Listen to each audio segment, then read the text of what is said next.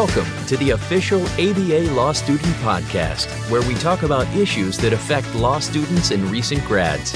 From finals and graduation to the bar exam and finding a job, this show is your trusted resource for the next big step. You're listening to the Legal Talk Network. Hello and welcome to another edition of the ABA Law Student Podcast.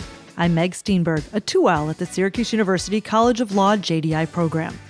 This episode is sponsored by NBI. Taught by experienced practitioners, NBI provides practical, skill-based CLE courses attorneys have trusted more than 35 years. Discover what NBI has to offer at nbi-sems.com. Today, we are honored to speak with Angela Tripp. Ms. Tripp is the director of the Michigan Legal Help Program, which is responsible for the statewide website for self-represented litigants and 21 affiliated self-help centers around the state. In 2020, MLH saw nearly 3.5 million visits and nearly 153,000 people used its resources to complete legal forms. Ms. Tripp has led the development and growth of MLH from its inception in 2011. Prior to that, she was a staff and managing attorney in the Lansing Office of Legal Services of South Central Michigan. Ms. Tripp is also the co-managing attorney of the Michigan Poverty Law Program, the state support program in Michigan, and co-director of Michigan Statewide Advocacy Services, which manages 5 statewide programs, including MLH and MPLP. Angela Tripp holds a JD from Northeastern University School of Law in Boston and a BA from the University of Cincinnati. Thank you for joining us today. Thank you so much for having me. I'm excited to talk with you. Well, this is a new area for me, and you and your team devote so much of your time and energy to helping Michigan residents help themselves through self-representation. Tell us about your program. Sure. We began in 2010, and we launched the Michigan Legal Help website in 2012 because it took us that long to really ramp up and have enough information to launch the website.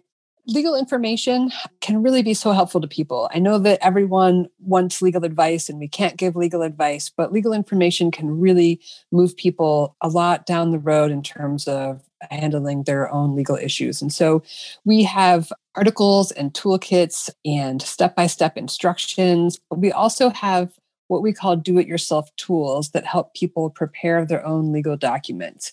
So many legal processes are really reliant on having the right documentation filed in the proper order, in the proper place. And so we do everything that we can to make sure people know what they need to do and have the tools to have their paperwork completed and filed. So how has COVID changed that? Prior to COVID, did you have a certain number of subject areas or certain areas of expertise and emphasis for residents, and has that changed? Yes, it's been very interesting to watch our analytics throughout the pandemic. The family law issues have always been the most popular, with more than 50% of people accessing those resources. But when the pandemic hit, our traffic more than doubled for the months of April and May, and it was really people accessing our unemployment materials. We cover At this point, we cover a wide range of topics. We have 50 different topical toolkits covering, immigration to unemployment, to public benefits, to name change, to family law. And it was interesting to watch, the unemployment materials because so many people were filing for unemployment, for the first time and really didn't know much about it. And so we're coming to Michigan Legal Help to learn basic information about what their rights were, as well as there were so many changes to the unemployment laws and benefits at the start of COVID. People were coming to learn those as well. States have these websites. Yours is michiganlegalhelp.org. I've been on there. The toolkits are amazing. It's almost like choosing among law school classes. It seems as though there are so many topics that you do cover everything. How do you keep up with navigating the laws, the policy changes? I mean, at this point, daily, hourly, and ensure that the clients have that best legal advice? It is a challenge. We have a fantastic team. We have 4 staff attorneys whose job it is to keep up with all those policy and law and form changes. We are plugged into a number of resources. We work closely with our state court administrative office, and they let us know about new court rules and new court forms. And my staff are part of, listservs talking about the newest policy changes in the different areas. We spend a lot of time lately digesting executive orders, administrative orders, and we just hustle. Normally we have a system, we have a tickler system where every piece of content is reviewed at least once a year. So those things that we don't always know about, we will make sure to research regularly. But, for the last year, we haven't needed that tickler system because, as you said, everything has been changing so quickly. We did create a whole bunch of materials just related to COVID.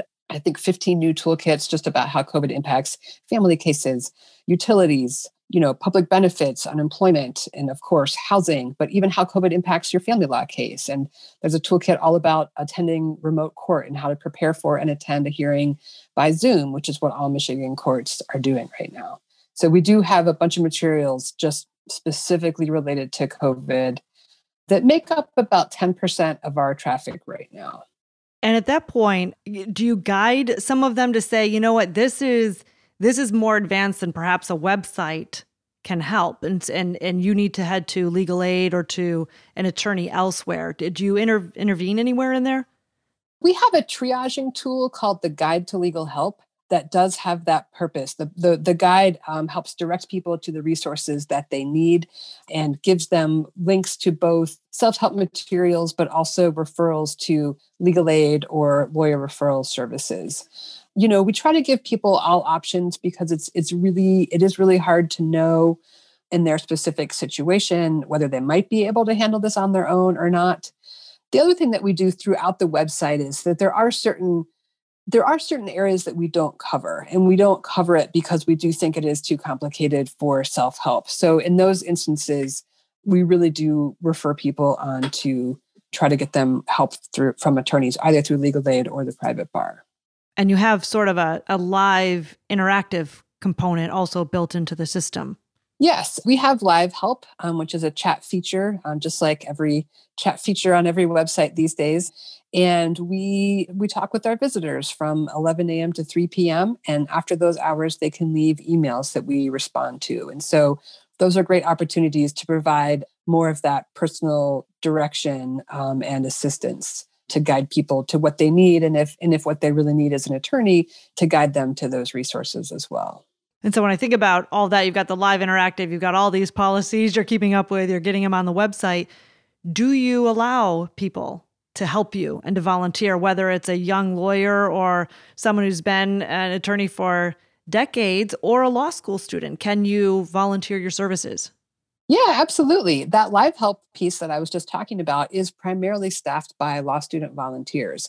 So we recruit and train and supervise live help agents primarily from our Michigan law schools, but we've had them from other places as well. And we have had some attorneys volunteer as well. So it's a great opportunity for students because it's, you're on the line chatting with real people with real legal problems. And it's such a great way to learn how people talk about their legal problems and how they think about their legal problems. It's a real adventure and educational experience in issue spotting because, people don't come to you and lay out their legal problem like a law school exam. It's much messier. And so to get experience with that early is fantastic. As a student, that seems a bit daunting that you may give the wrong piece of advice. How do you ensure that doesn't happen? Well, none of it's legal advice. It's all legal information. And there's lots of supervision. So we do lots of training. And you have to do practice chats before we kind of put you out there. And our staff is always just one GChat away. We share a Gmail chat channel that any student who's on Live Help can ask a question, and we're always right here. And we also do transcript reviews and give feedback to individual students too. So we have a lot of different ways to supervise. So as you pull in all of this information and as you see policies come in and the practical realities of them, do you then feed back to the governor or to the legislature and say, hey, here are areas that you're not covering or that need more assistance? We primarily share that information with the legal services community, but also I do have a strong relationship with our state court administrative office. And so particularly during COVID, we've been, tracking our statistics weekly. What are people looking for? What are people searching for?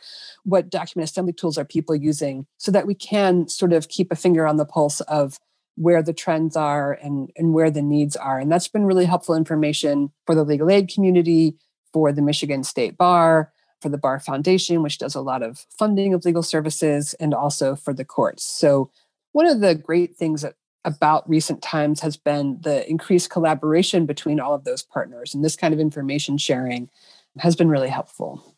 And then who funds you?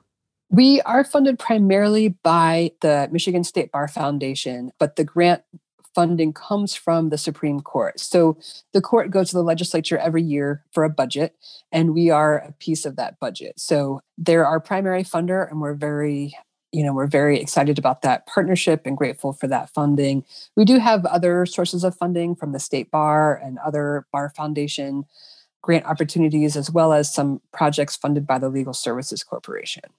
We are speaking with Angela Tripp, director of the Michigan Legal Help Program. We'll be right back. If you want to stay up to date on today's hottest issues, strengthen your knowledge with practical how-to courses, and learn the latest legal strategies and troubleshooting tips, then NBI CLE has what you need. NBI courses range from basic to advanced and cover all legal disciplines. Learn online and on your schedule with our on-demand courses. Visit nbi-sems.com and save 50% on your next CLE course with promo code NBIStudent. And we're back now with Angela Tripp, director of the Michigan Legal Help Program. So tell us, how did you get here? Where did you begin your career after law school? I love this question. It was an interesting path. So I went to law school because I wanted to do legal services. I wanted to do direct services for people who couldn't afford lawyers. And so I began my career at Prison Legal Services and then moved to legal services in Michigan. And, I was a case handler and I loved it. And then I became a managing attorney and I loved it. And it so happened that the office that I managed had both a hotline and a self-help center. And so part of my management duties was a lot more than just full representation and direct services to clients, but these other ways of helping people, because through those methods, you can help a lot more people than you can by direct representation. And so then I transitioned to the Michigan Poverty Law Program, and the opportunity to kind of launch Michigan Legal Help was there. It was really fantastic. It kind of, having the background as a litigator was really helpful because I had been in court, and there's the black letter law that you read and the court rules that you read, and then there's what really happens in a courtroom, and they're not always connected. And so, the litigation background helped me understand what it might be like for a self-represented litigant, in addition to, the black letter law. And I had those experiences, managing the hotline and knowing that there are so many people that legal aid can't help that really just have nothing. And so knowing that we could create something that could help all of those people who legal aid has to turn down, or who never even get in through the hotline, or who are just a little bit, who don't qualify at all, knowing that there would be a way to help all of those folks was just really exciting. And I've come to just really love it. I didn't, it's kind of a technology focused position, but I did not start out that way. I would imagine access, especially in a state, every state has its rural and urban areas, but Michigan is such a huge state with less access, I would imagine, than a lot of other areas. Do you see that as your number one goal, to provide access, or do many of your clients come from, or many of the users come from urban areas? Mix. I'm really proud of our statistics, when we look at the geography, that there are people in every single county in Michigan who use Michigan Legal Help, like all of the, little UP counties without a lot of folks in them, we still get dots on our Google Analytics map. So, access is really the reason for Michigan Legal Help. And, we get plenty of people from the urban areas, but the idea that anyone who has a smartphone with a data plan or access to Wi-Fi can use our resources is really key. And do you use social media as well to draw in users? We do. We have Facebook and Twitter accounts that we try to use to really share information, both from our website, but also, tangential information that we think low income and moderate income folks with legal issues might need to know. So we do use those to really try to boost others' signals as well. And so as you anticipate where this is going in the next 5-10 years, where do you look? What type of technology are you looking at, or how do you begin to anticipate those needs? Yeah, it's exciting to think about. We just came, every year the Legal Services Corporation has a Legal Services Technology Conference, and it was last week. So I'm filled with lots of plans and ideas. But some of them, a project that we're working on right now is a way to engage in automated texting conversations with people who visit the website, to kind of follow them along as they handle their legal problems. So instead of just the one-time contact, we can say, oh, you came here because you were being evicted and you filed did you prepare an answer? Did you file an answer? Did you go to court? Were you evicted? And so the idea is that we can both learn more about their outcomes, like, are we actually helping people? But we can also provide that just-in-time assistance, like, oh, now you're at this stage of the process. Here's instructions on how to do that next piece. It's a little bit tricky. Here's a little bit more information. So that's exciting. There's also been a lot of advancement in the Guide to Legal Help. We help people identify their legal problems through a large logic tree. And there's been a lot of advancement in using word recognition AI. So people can just start to type what their legal problem is, or even say their legal problem into their phone's mic. And our system can figure out, like, oh, we think you're talking about, bringing your child support order from another state. So here's the information about that. So they don't have to go through that logic tree and maybe get it wrong. So those are two things. There's also kind of a national movement among legal aid websites to use tagging of content to get search engines, specifically Google, to elevate legal aid website content to, that coveted spot where they pull out your content into a box when someone does a search, and really highlight that content as the trusted content for legal questions for your state. So those are a couple initiatives that we're working on. Yeah, I was wondering about that because you clearly have a number of hits. That you're reaching people, but it must be frustrating if you need help and you're typing in search words, but you're just missing the perfect words to draw you, to pull you up on a search engine. So I can't even imagine where all this is going, and it's amazing to hear about. It seems as though when you're in school, the one thing you often hear about is flexibility and making sure that as an attorney, you can always pivot and adjust and keep up with technology, but also keep up with the law. How have you been able to do that? How did law school prepare you for that constant pivot and to change with the needs? It's a lifelong learning process, I will say. I mean, I think the key is having good systems in place so that you can fall back on a system and make sure nothing falls between the cracks. So I think that process can begin in law school for sure, in terms of setting up systems for yourself for, how you study or how you prepare for exams. But in our world, we have written down documented systems with checklists in place to make sure that, every person involved knows their role. And so when we get a new executive order, we know whose job it is to analyze it and write the content, and whose job it is to post it on Facebook and Twitter, and whose job it is to get that information to our live help agents so that they can start answering questions about it. And that has really been what has saved us in this pandemic, is that because, we have assigned roles and we know how everything fits together, that we can each jump in and do our part. And if someone's